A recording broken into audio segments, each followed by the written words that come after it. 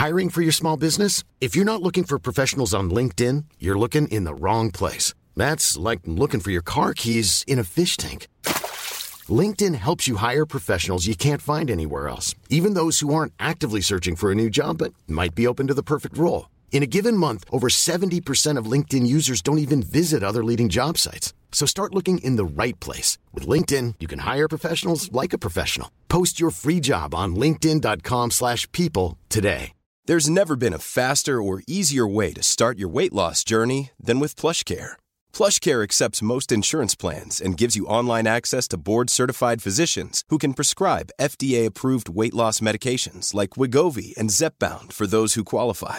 Take charge of your health and speak with a board-certified physician about a weight loss plan that's right for you. Get started today at plushcare.com/weight loss. That's plushcare.com/weight loss. plushcare.com/weight loss. Planning for your next trip?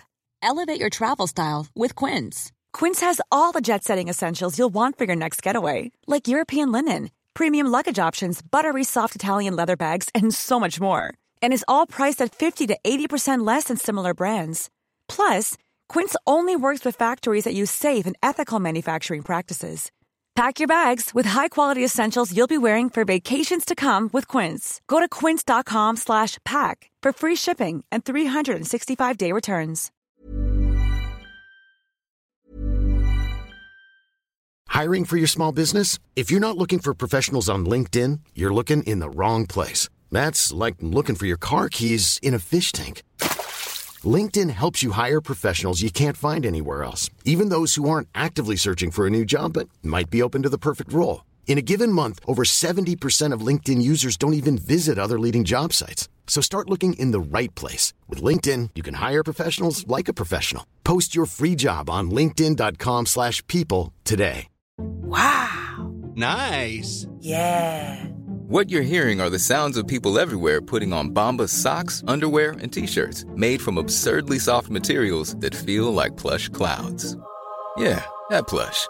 And the best part? For every item you purchase, Bombas donates another to someone facing homelessness.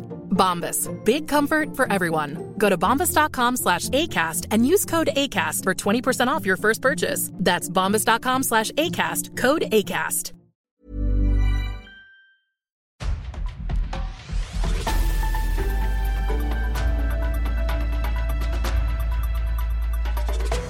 Hello and welcome to Noise in Brief, PR Week UK's fortnightly podcast series, where we discuss the biggest industry news from the past week or so in a bite-sized format.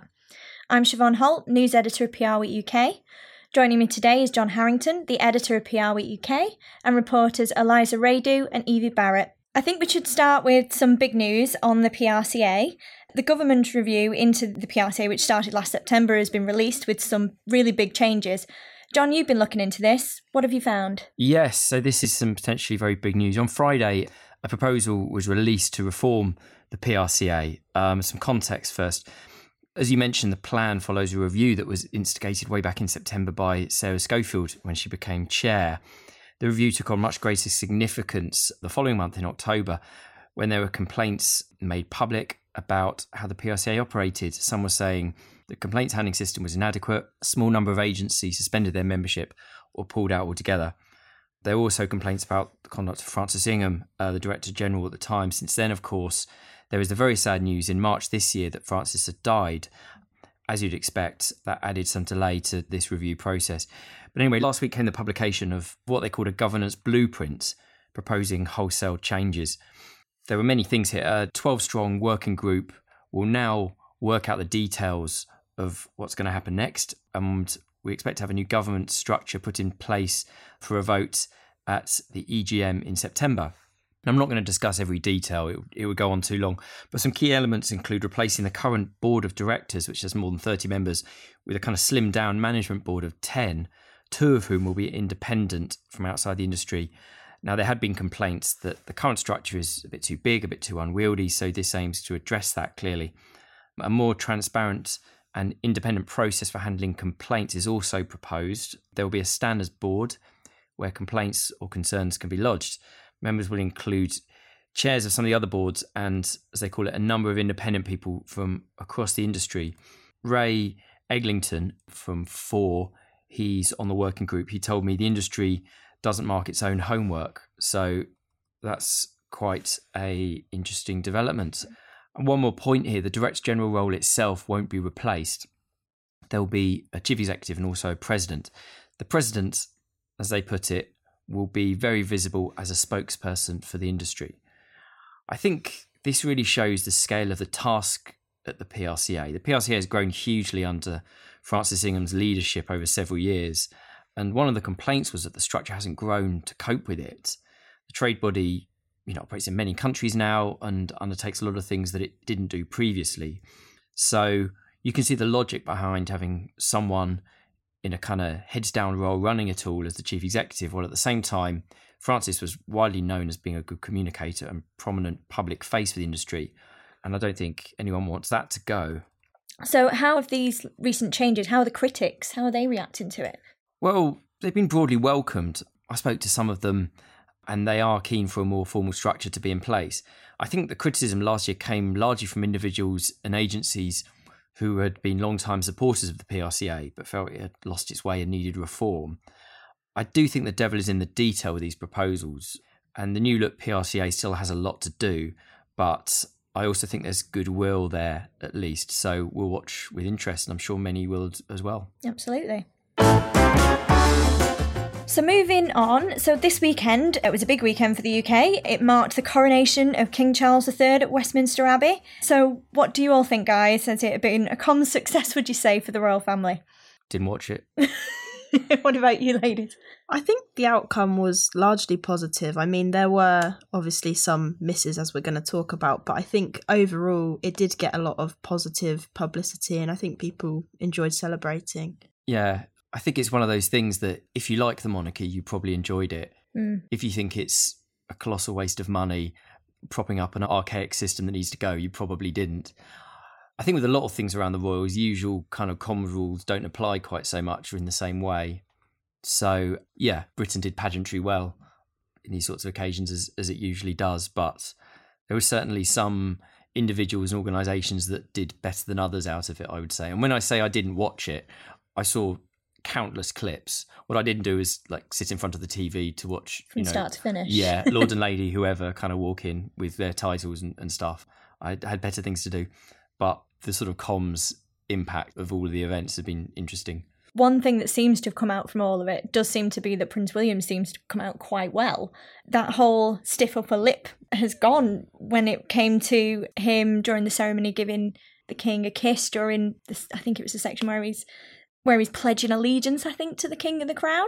And I think people viewed that as a poignant moment between father and son. And obviously they have this sort of impression and attitude that they're not emotional, and that seemed to be quite an unusual thing for the royal family to be showing. So I think that seemed to be a common success that some people were saying online, and his openness as well during the coronation concert, where he'd done a tribute and he'd referred to him as Pa, and he'd said about how the late Queen would have been a proud mother. So it's an interesting thing that they do get quite a lot of criticism, but this sort of connection that people saw of, oh, they're just like us, as soon as they do that, they sort of break a barrier, don't they? And then it goes completely out of comms norms, really, for that, because you can't really plan for that with the general public. Yeah, it's funny, isn't it? Because I think until fairly recently, William and Kate were seen as pretty good comms performers. Yes. They were generally liked and seen as a sort of steady influence and, fairly beige in many ways. But a couple people can associate with, which is always seems to be the message that people come out with. Yeah. They're like us. But I actually think they fell back in more recent time. I think their trip to the Caribbean was a bit of a disaster, some of those images. And I also think there was a situation a couple of months ago, wasn't there, where they visited food banks. Yeah, the food bank. And that wasn't a particularly good look. But I think particularly with Harry out of the picture, it's probably nice to have some senior people in the family who can look empathetic and look human and look, as you say, have that sort of connection with people. And it sounds like maybe they're keen for William to take on that mantle. And obviously he's very likely to be the next king. Yes. So he's important for his reputation to be good as well, I suppose. And I think another person's reputation that seems to have a complete U-turn was Penny Mordaunt as well. Yeah, she was a bit of an unexpected star of the coronation. I think prior to this weekend, people probably hadn't taken that much notice of her, other than obviously when she was running to be leader of the Conservative Party. Obviously now she's leader of the House of Commons, so that meant that she was involved with the coronation. There was a lot of comments online, certainly that I saw, about her outfit. People sort of putting their political views to one side and saying, but she did look good and she did do a good job. And I mean, she was holding that massive sword for hours, I think.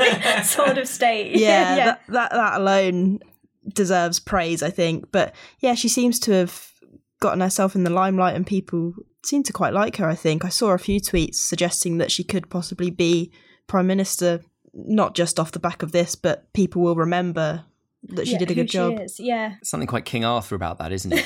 Yeah, there is. Yeah. Just the one who shall hold aloft the sword shall be ruler. We may be joking about this, but there's obviously been a lot of controversy this weekend, though, in relation to the Republican protesters that were arrested and the Met Police and their handling. Yes, so, you know, we've been thinking about hits and misses, and I think the Met has been a big miss, another big miss. But also, at the same time, Graham Smith, particularly of the group Republic, I think has really shown himself to be a great communicator for the anti-monarchy cause.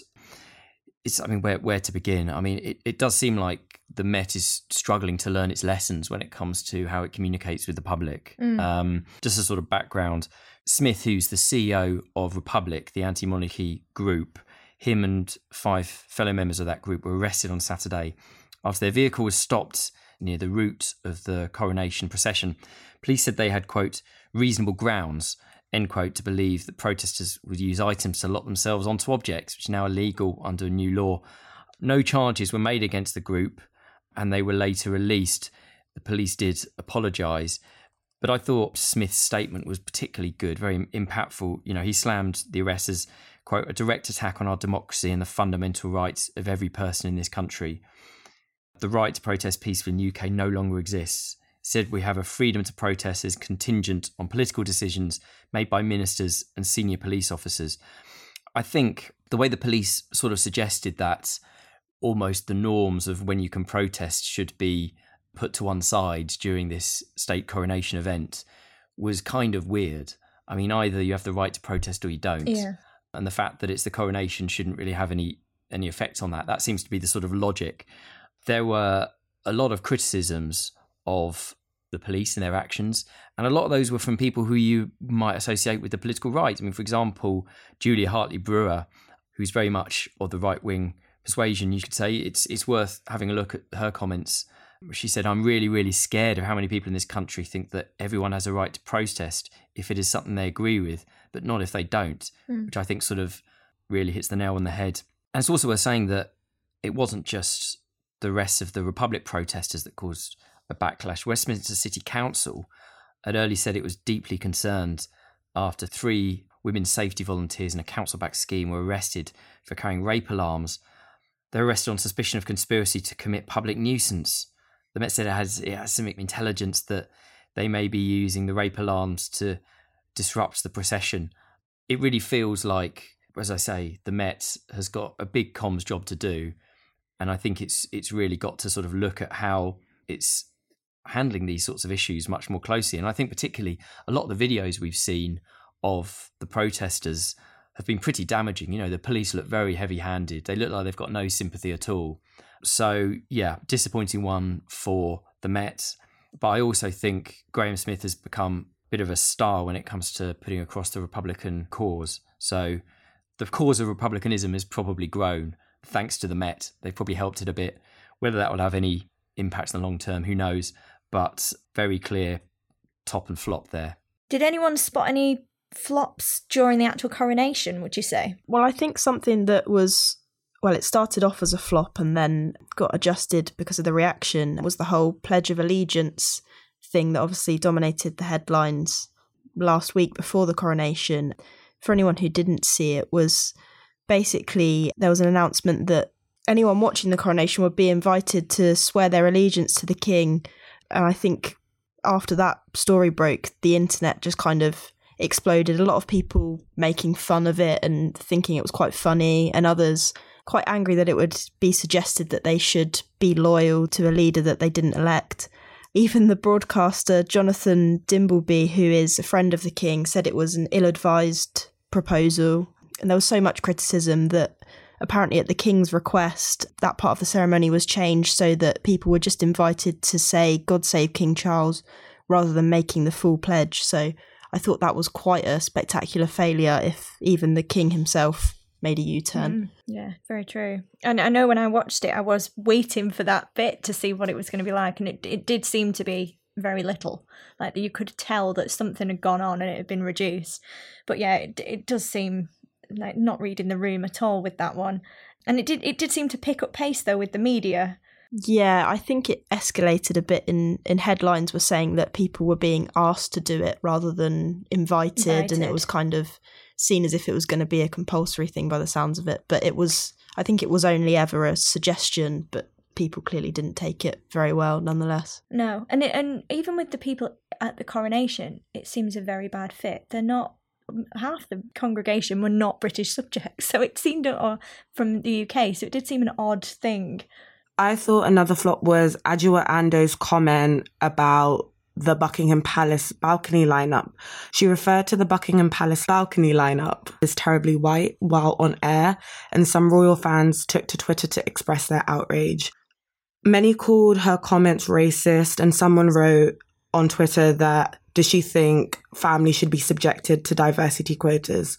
The following day, she clarified on BBC Radio 4 that she didn't mean to upset anyone, but it still left a horrible taste in some people's mouths. Anyway, moving on. That's not the only key event this month that the UK is waiting for. So the Eurovision Song Contest returns to the UK for the first time in 25 years. So that's been since Katrina and the Waves. The singing competition kicks off in Liverpool this weekend, and it'll be hosted here on behalf of Ukraine because sadly they can't hold the event due to the ongoing war with Russia.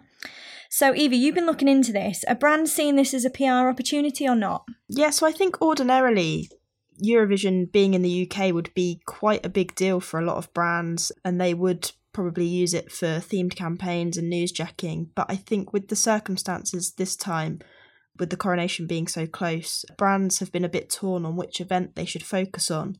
So in the feature I wrote, we spoke to Just Eat, who said that they favoured the coronation ultimately over Eurovision because they seem to just come to the conclusion that it's a bigger event in terms of the nationwide appeal. They also said that they see Eurovision as a bit outdated and repetitive. I don't think that's true across the board. I think different brands will have different approaches, and which event to focus on, Coronation or Eurovision, does depend on which kind of brand you are. For example, a lot of the more traditional or heritage brands would be expected to celebrate the coronation, but I think modern Eurovision does have its own dedicated fan base, particularly on social media. So for brands like that, those kind of traditional brands, there might not be much point going all out on Eurovision if the bulk of their audience isn't interested in it. So I think, yeah, it just depends. It's about knowing who your audience is, really. Mm-hmm. Can we expect a social media avalanche for brands? Yeah, so I think some brands are particularly well aligned to a Eurovision campaign, mainly the ones which are quite active on social media, purely because there's a lot of discussion on Twitter about Eurovision. We had some data that already there have been 500,000 tweets about Eurovision this year. There was also a comment on LinkedIn from a former Twitter marketing manager following the story we did, who suggested that brands should get involved in the build-up to Eurovision all through this week rather than just going big on Saturday. So I think even if brands aren't spending a lot of money on a particular Eurovision campaign, there's still a good chance for them to engage with fans. Can brands really afford not to take part in Eurovision? Unfortunately, I think with the coronation and the completely unique circumstances this time, they probably can, because I think Eurovision has lost out a bit in terms of attention, but undeniably it will still be a worthy opportunity for the brands that do utilise it, especially those local to Liverpool. Obviously there's going to be a lot going on there, so there's a lot of opportunities for those that do get involved, but I just think that a lot of brands have put their attention elsewhere this time. Interesting. It can be a kind of newsjacking goldmine, can't it? You've basically got every sort of 5 or 10 minutes, you've got another group of usually eccentric folk coming up, singing and dancing. There is so much commentary that happens throughout the whole thing.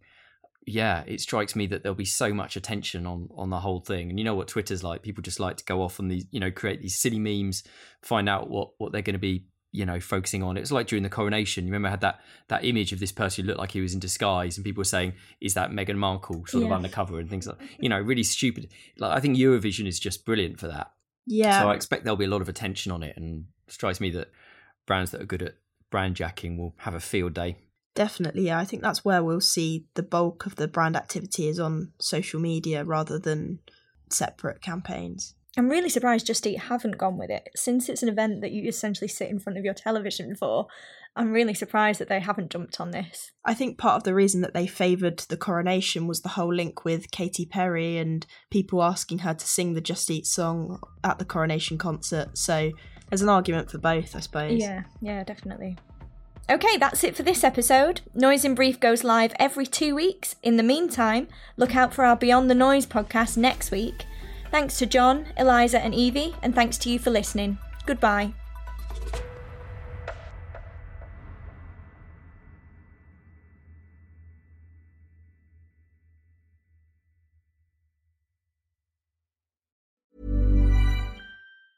Hey, it's Danny Pellegrino from Everything Iconic. Ready to upgrade your style game without blowing your budget? Check out Quince. They've got all the good stuff, shirts and polos, activewear, and fine leather goods, all at 50 to 80% less than other high-end brands.